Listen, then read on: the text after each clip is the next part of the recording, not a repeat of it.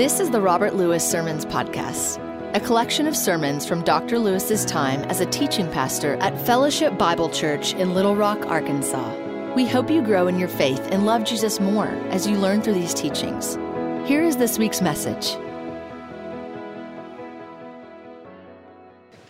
Let me ask you to take your Bibles and turn over to John chapter 12. This morning we are continuing the second in a series of Name Above All Names. If you remember last week, Bill did a splendid job, I thought, on the Son of God. And today we are cracking open a different title of Jesus Christ, and that is the name Son of Man. John chapter 12, and we'll look at verse 32. Now we're picking up in the midst of a discourse between Jesus and a crowd of people. And he says this in verse 32, "And if I be lifted up from the earth, I will draw all men to myself." But he was saying this to indicate the kind of death by which he was to die. The multitude therefore answered him, "We have heard out of the law that the Christ is to remain forever. And how can you say the Son of Man must be lifted up? Who is this Son of Man?" Now I hope that as you read that along with me, you see almost firsthand, if nothing else, that there is obvious confusion and misunderstanding between what Jesus is speaking about and what the crowd is actually hearing. He's talking about one thing, and they in this passage are actually hearing another. He says, "I'm going to be lifted up from the earth," which John helps us understand that Jesus here is speaking, or at least hinting at, the crucifixion that would take place just a short time later. However, the crowd hears that to mean that Jesus Christ is not just to be lifted up. They hear him referencing that somehow he's going to be taken out of the world. And for them, that's very disturbing. Now, why would that be so disturbing to them? Because they have gathered around him for a specific reason. They've watched him, they've become enamored with his ministry, they've seen some of the miracles that he has done, and at this point they are contemplating whether Jesus is in fact the Christ. If you'll notice, that's the word that they use in the text as he speaks to them. And they wanted him to be the Christ, the Messiah. And if, in fact, he was the Messiah, the Christ, then they would not expect him to leave the world. Now, the reason for that, they tell you in the text.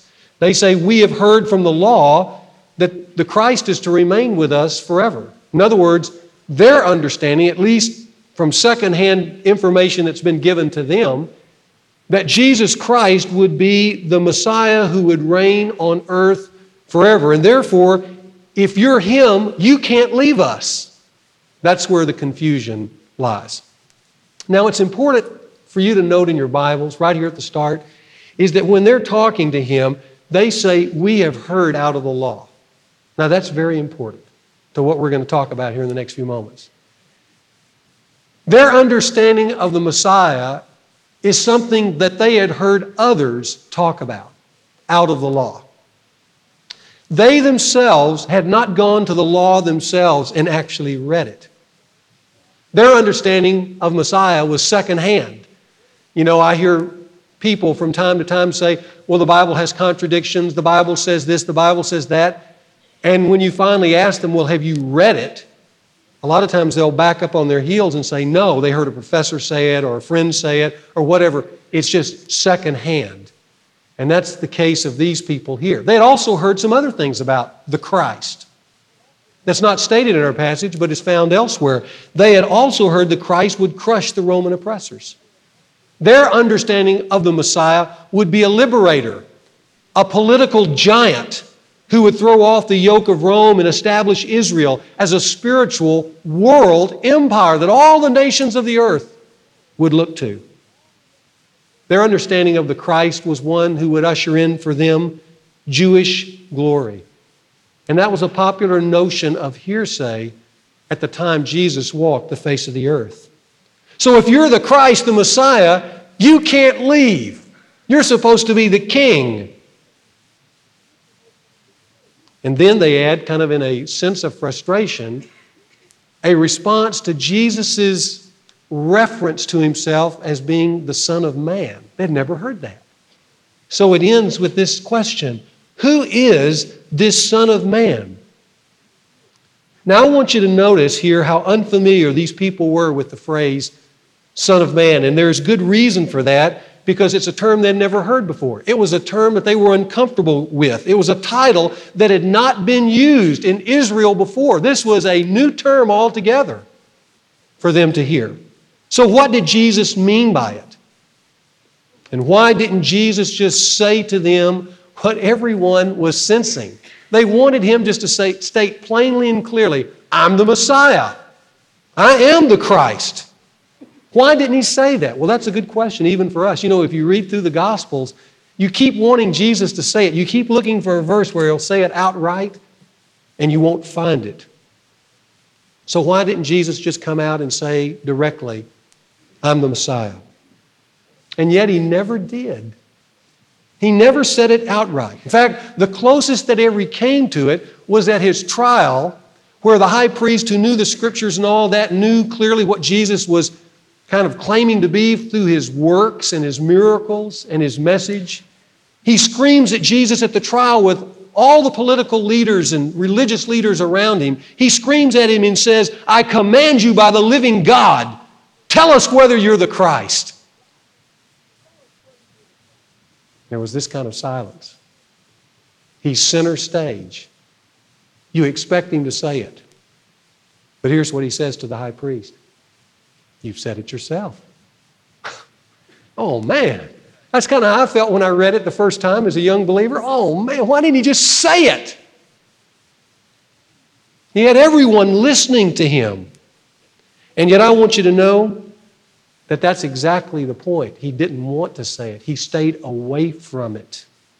He left it in your hands to decide. So what's the deal here? Well, the deal is this. You might just jot this down. Words change. That's the deal. Sometimes some words become so electrically charged at a point in time. Sometimes a phrase will become so politicized, so made over, so reinvented as to divorce itself from its original meaning and intent. Words change. 50 years ago, if you would have asked me how I'm doing, I could have replied to you in all honesty and sincerity without feeling a sense of apprehension or fear or social alienation or some kind of stigma that you would put on me. If you just said, well, Robert, how are you doing? I could have said with all spontaneity and transparency, well, I'm feeling rather gay. I could have said that. And you would have congratulated me for my moment of bliss and moved on, not thinking anything about it. But you know, if I said that today, you wouldn't move on. Your jaw would drop because gay is no longer a feeling, is it? Gay has taken on a whole different color. It speaks of a social movement, a sexual orientation, a political class of people with an agenda. A number of years ago, there was another word that began to teeter on the brink of grammatical metamorphosis. Not in the world, but in the religious realm, in church circles. It was the word head.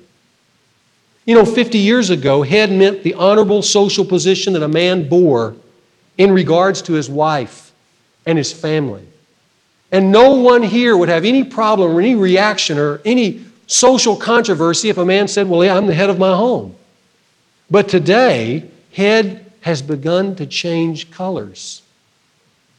It's gone through the social chaos of the 60s and 70s and 80s. It's been pitted against one half of the gender spectrum.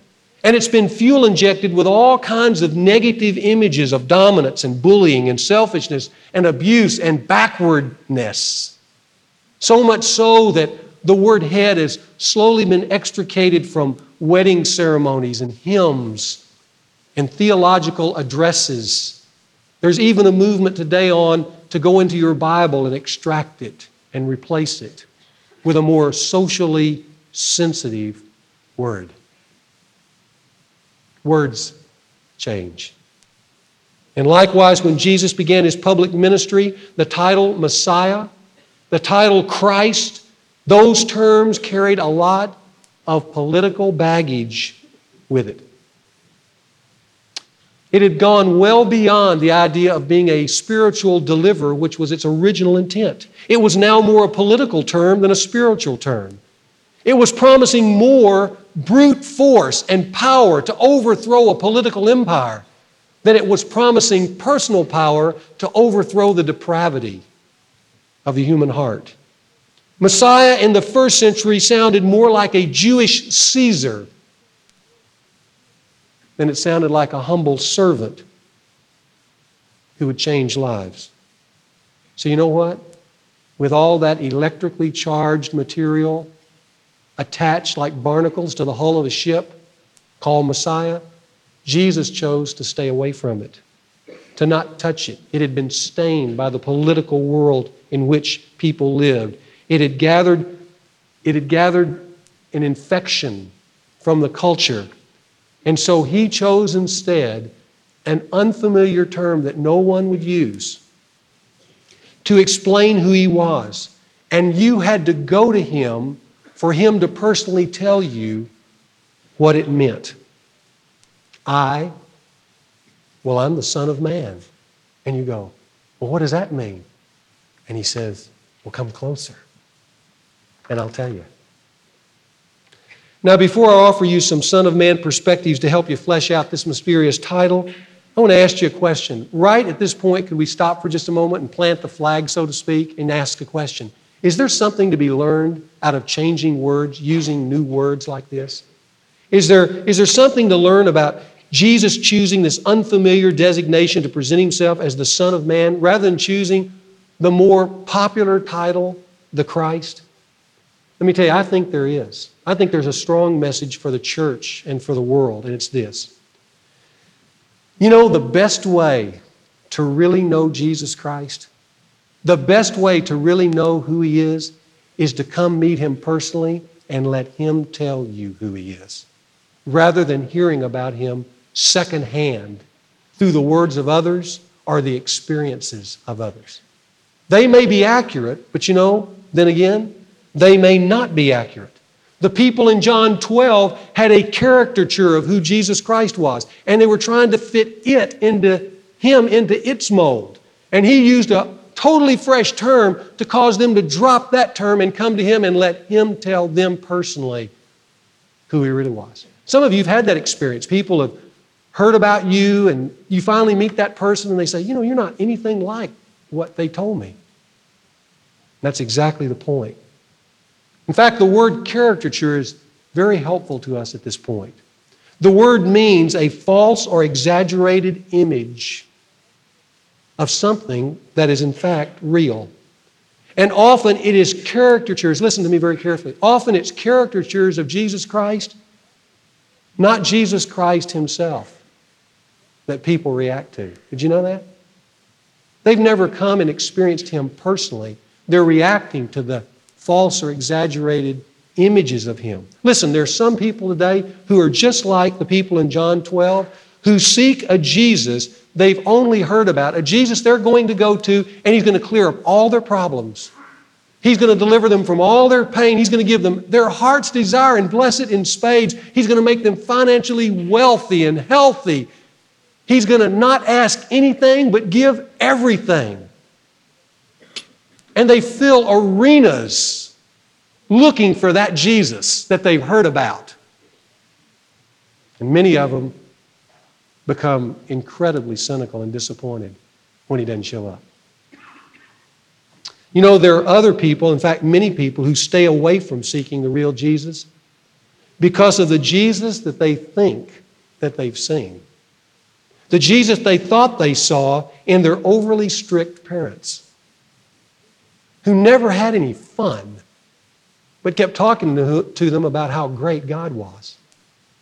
There are some people that thought they saw the real Jesus in their dead and boring churches. And they say to themselves, if that's who Jesus is, I don't want anything of him. Some people think they've seen Jesus in their hypocritical Christian friends who talked the gospel a lot, but who lived the gospel out just a little. Some people think they've seen the real Jesus on TV. And screaming madmen, asking for money and promising everything. And they turn it off saying, if that's the real Jesus, then I'd rather have the alternative. But what they've really seen is not the real Jesus at all. They've just seen a caricature, and they react against that caricature. And let me tell you, the number one reason that I've experienced that keeps people from really investigating the Christian faith is caricatures. Turned off, hurt people, the church is burned, or a Christian friend is burned, or the home has burned, and they never consider the real thing because they've gotten this false and exaggerated image that they think is real. So what happens here is Jesus throws off the caricatures. He won't let them put those labels, and He creates His own title. He calls it the Son of Man, and He invites you to come and understand what that means. That's what the Son of Man is all about. Now let me offer you 3 broad perspectives on the Son of Man. Now this is going to get a little teachy here for just a moment, but I think it's very necessary to put some substance on that term. One biblically, one theologically, and one historically. First, biblically, the Son of Man has a strong Old Testament connection. Now most of the people in Jesus' day did not know that, because it's not used very often in the Old Testament, but it's there. In his book, Who is Jesus?, R.C. Sproul puts it this way: the historic consensus among scholars is that Jesus adopts the meaning of the term Son of Man, listen now, as it's found in Daniel's visionary work. And where is it found in Daniel's visionary work? In Daniel chapter 7. So I want you to turn there, and let me read it for you. Now, when you turn to Daniel 7, you're turning in which Daniel the prophet is making these incredible prophecies of the future. And he says there's going to be 5 empires that rule the world, and he describes them figuratively, and then, which really shocks anybody who wants to investigate the Christian faith, he actually interprets his vision and tells you what those nations are. And for anybody that wants something supernatural, Daniel 7 is a place to go, because he tells you who the world empires are, way beyond and way before those empires even came into existence. And he says at the end of time, the 4 human empires will be destroyed. And in the rubble of those empires, one empire will usher in and carry us into eternity, and that's the kingdom of God. And that's where we pick it up in verse 13. Daniel's looking in these night visions, and he says, and behold, with the clouds of heaven, remember that term, clouds of heaven, with the clouds of heaven, one like a Son of Man was coming. Now this is hundreds of years before Jesus Christ. And He came upon the Ancient of Days, that's a reference to God in all His glory, and was presented before Him, and to Him, this Son of Man, was given dominion, glory, and a kingdom, that all the peoples and all the nations and men of every language might serve Him. His dominion is an everlasting dominion which will not pass away, and His kingdom is one which will not be destroyed.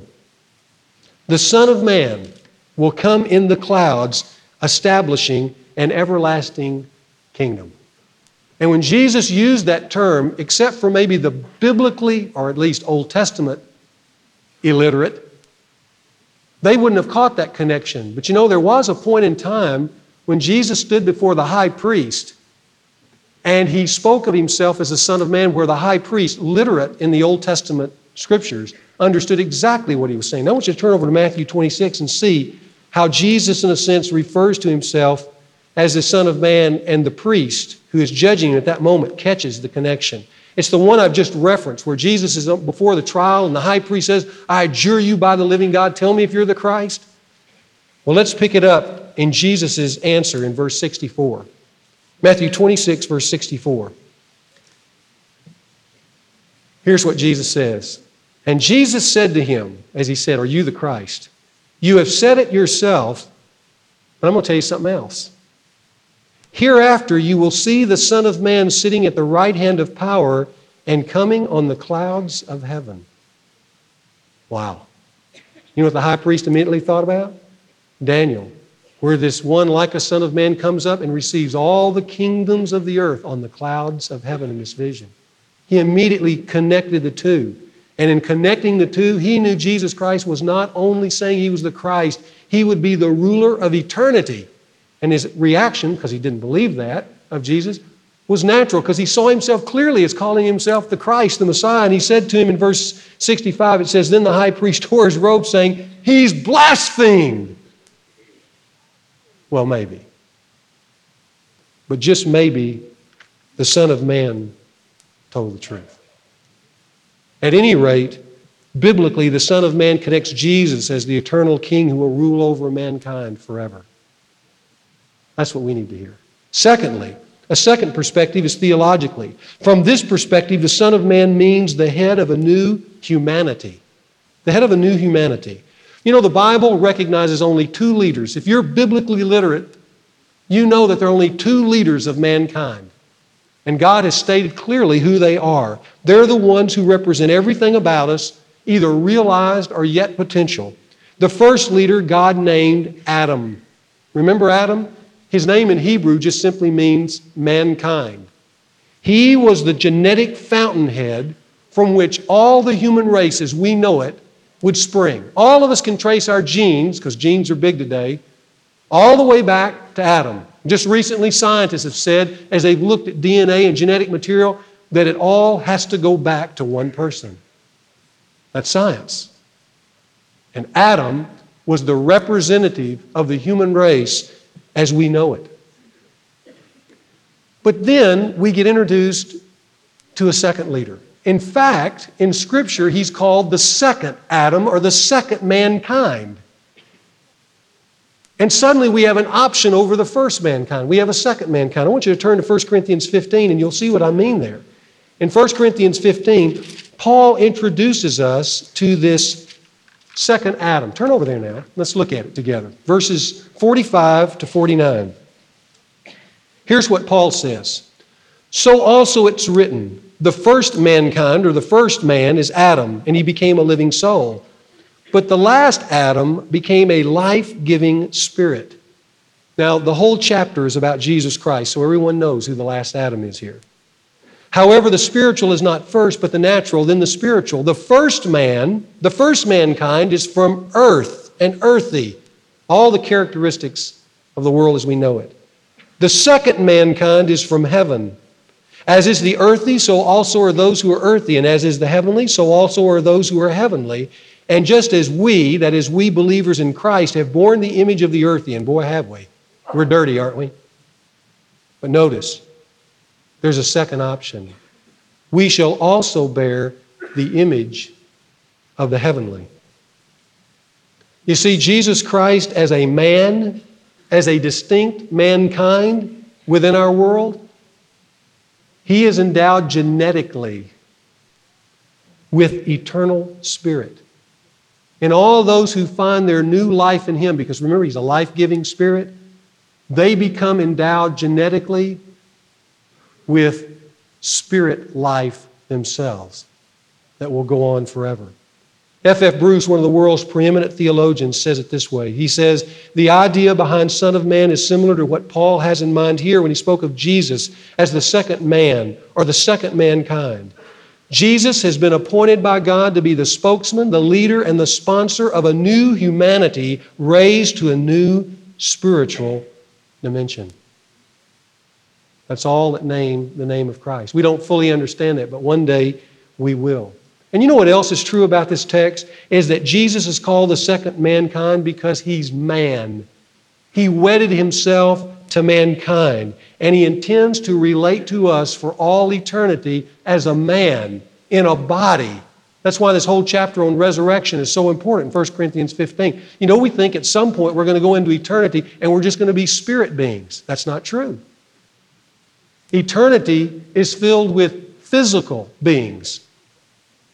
And the one who's most physical and most tangible and most eternal will be the Son of Man, who will relate as God to us on our level as man and reign for all eternity.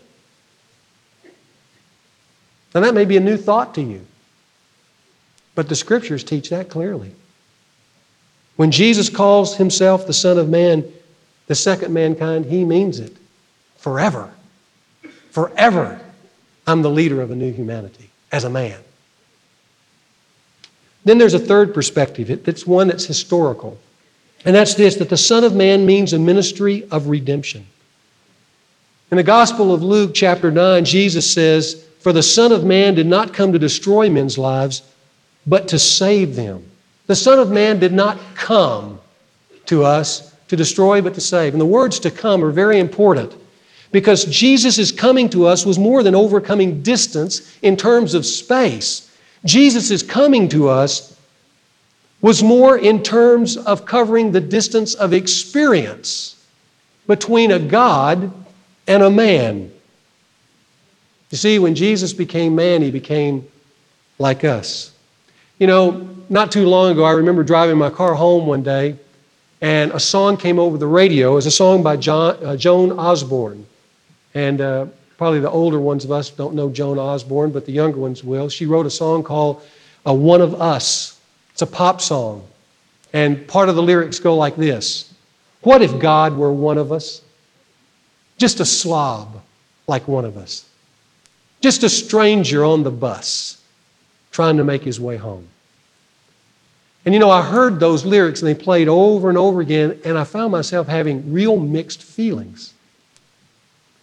You see, on the one hand, I consider myself a theologian, and that really bothered me because it borders on heresy and sacrilege. But you know, what got me, the mixed feelings, the conflicting feelings that were so odd, is I felt drawn into the song. And the reason I felt drawn into the song because there was an offering of God to me as one who identifies with my life. Just a slob like me. One who struggles just like me. One who can't get along with people just like me. One who deals and wrestles with his temperament just like me. One who feels betrayed at times just like me. Trying to make his way home just like me. There was this kind of warm sense of identification with the human race. And when I saw the video not long ago with the images of people as that song was sung, there's just something about the fact that He is with us, but He's also one of us. Son of Man was Jesus' delight to say. It always came off His lips. He loved saying it 80 times in the Scriptures. He used that phrase. He used that phrase of Himself more than any other. It was the number one designation that Jesus used of Himself. I'm the Son of Man, and I like that because I'm with you and I'm like you. And I didn't have to be.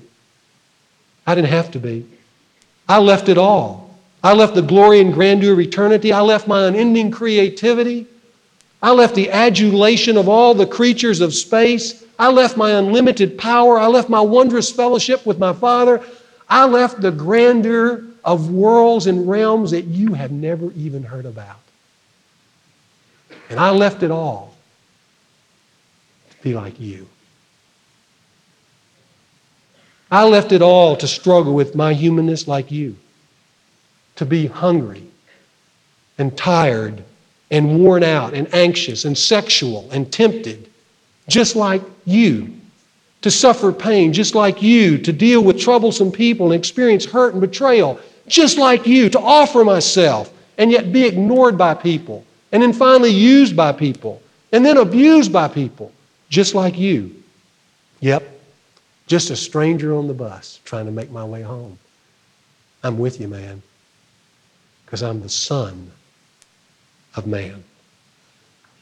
I just didn't come to you. I became you. And you know why? So that you would have the chance to become like me.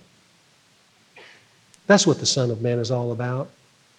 Historically, it's about Him becoming like us so that we would find a connection and an offering of real life, our experience, to give us hope that we could be like Him. Well, the Son of Man biblically is the King of an eternal kingdom. Theologically, He's the head of a new humanity. Historically, He's on our level to lift us up. But now here's the real question. What does the Son of Man mean personally? to you? What does he mean personally to you? Well, that really all depends. As I thought about this week, it all depends on where you are in your spiritual pilgrimage today. Because Jesus, if you remember, chose Son of Man in the first century because it was unfamiliar. People had to come to him personally to know what it meant. And that's the way he liked it. He liked for you to come to him personally so he could interact with you, he could personally connect with you, and then inject meaning into the Word as you experienced him up close and personal. And I think it's exactly that way today with every person in this room.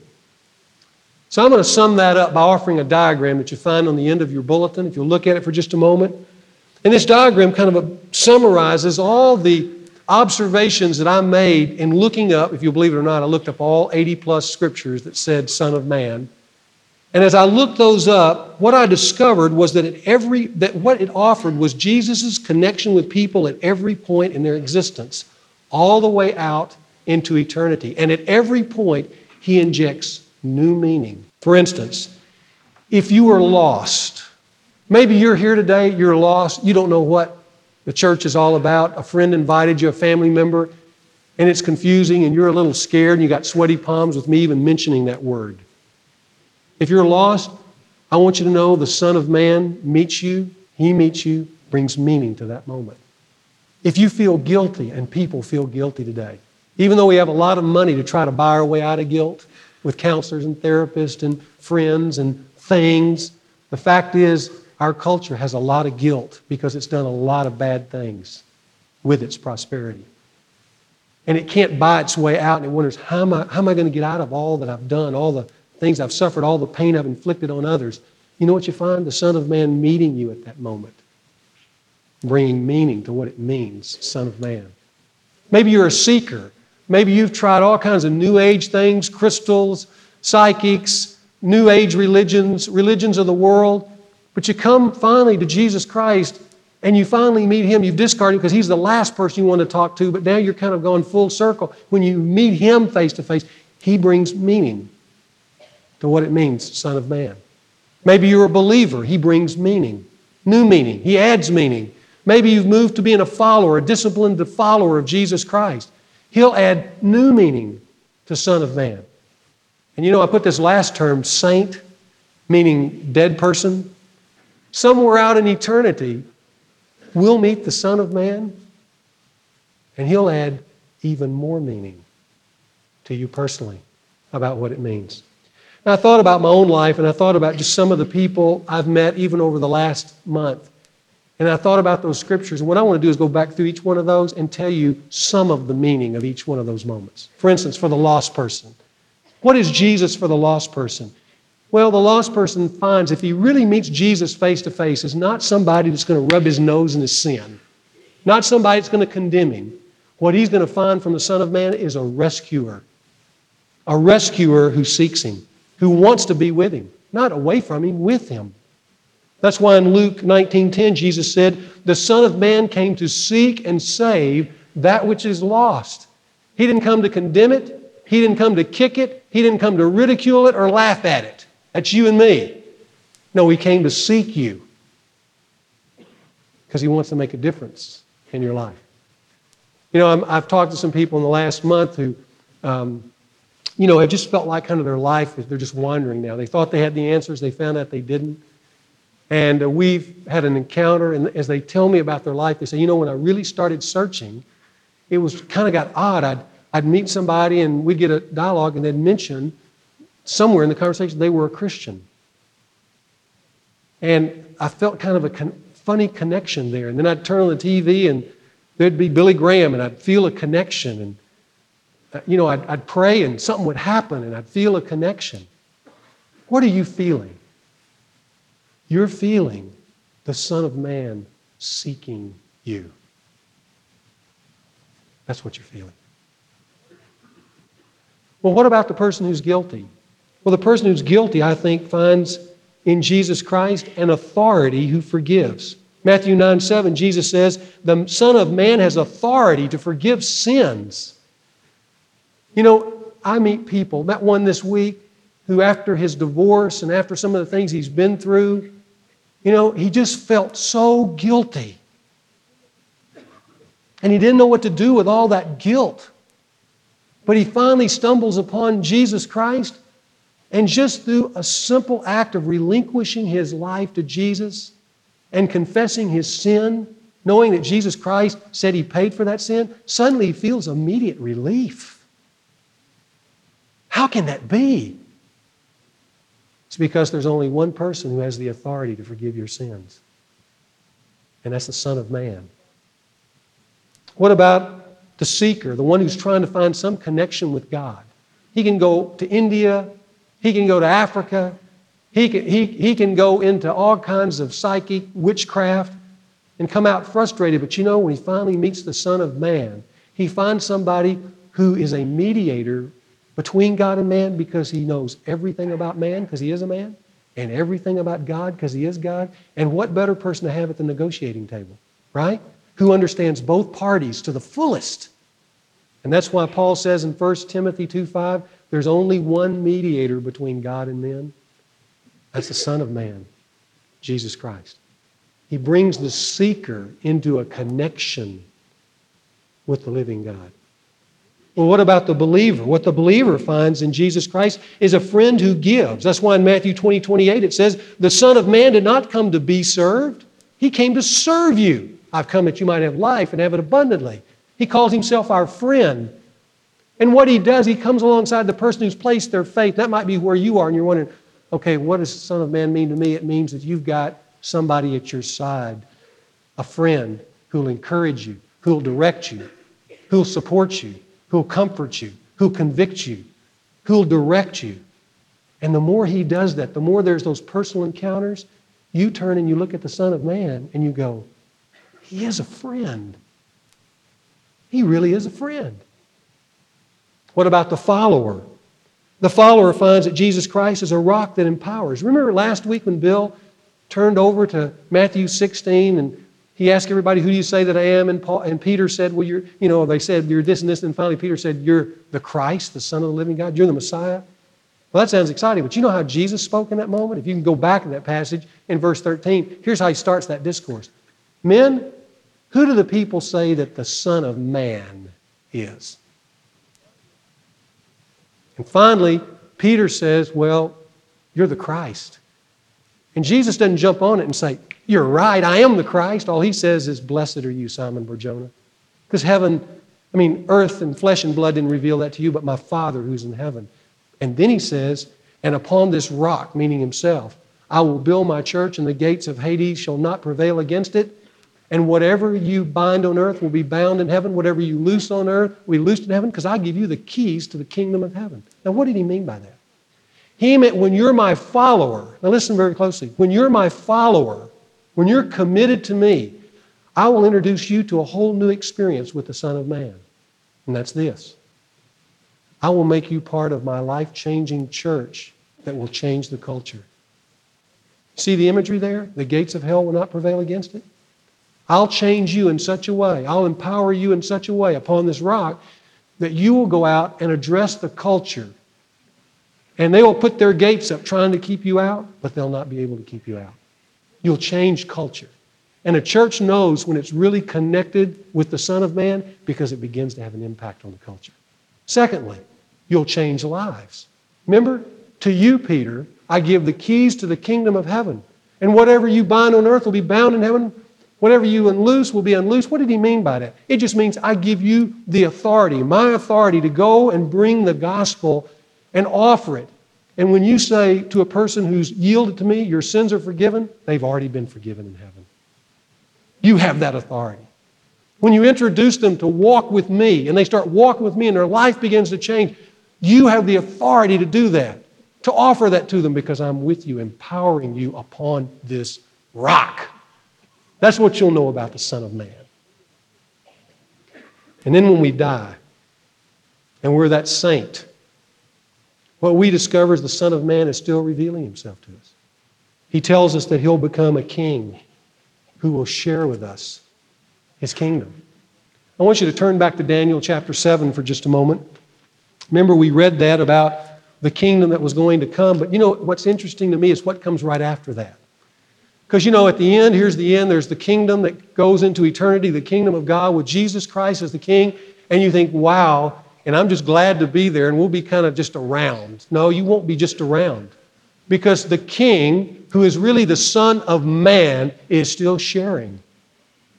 Now, 3 times this is stated in chapter 7. I'm just going to read one of them. Look at verse 27. And I want you to follow very closely. Listen to what it says. Then the sovereignty, the dominion, verse 27, and the greatness of all the kingdoms under the whole heaven. Now that's what we just read about, that the king, the son, one like the Son of Man would receive. All that dominion, that greatness of all the kingdoms under the whole heaven. Then it will be given to who? To the people of the saints of the highest one.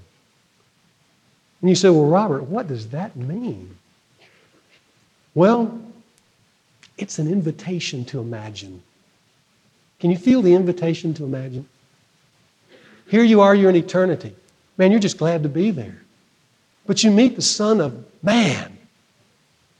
And what does the Son of Man say? I've got all this. These realms, these kingdoms, every nation, tribe, and tongue. And you know what? I want you to have part of it. Remember back with the first man, Adam? He was called to be fruitful and multiply and then to go out and have dominion over the earth. And he failed tragically. But his original call was to be a ruler over the earth. And now I not only have the earth, I have the universe. And you're here. And we're still growing together. And you know what? We're going to complete what the first man failed at. Now you're here, and I want to give you dominion. Because man was created to be a ruler. And with the Son of Man, he has that experience. Son of Man. Biblically, it means a kingdom with an eternal king. Theologically, it means the head of a new humanity. Historically, it means one who comes to our level to take us to his. But you know what personally it means? Personally, it means an ever-expanding encounter with life. Because the Son of Man is life. For the lost, he's a rescuer. For the guilty, he's a forgiver. For the seeker, he's a connector. For the believer, he's a friend. For the follower, he's a rock. And for the saint, he's a ruler who shares it all. That's Son of Man. And I believe somewhere out there, when all of us are saints in eternity, when all of us are reviewing all these things that have happened to us between us and him who loves calling himself the Son of Man, when we review all that, and then he previews all the thrills that are still yet before of us, and we're drinking it all in, I think probably at that moment will be the time where we will dare to answer the question that was raised in John 12. It'll be at that point that I think we'll look at each other and say, I think I finally figured out who the Son of Man is. Let's pray. Father, we thank you for these really high and lofty thoughts, but such is the name. Jesus Christ is fully God. Jesus Christ is the Messiah. Jesus Christ is the King of Kings. And Jesus Christ is like us. And oh, Father, how I thank you that forever we can relate to one who understands, who knows us so well, who will have had every experience we will have had, yet without sin, and who will offer to us in bodily form a relationship forever. How we praise you this day for the title, Son of Man. And it's in his name that we pray. Amen. Thank you for listening to this week's message. It really helps us when you rate and review this podcast. If you found today's teaching helpful, take time to do that today. This podcast was produced by the team at Sound of a Rose. Visit soundofarose.com for any of your podcasting needs.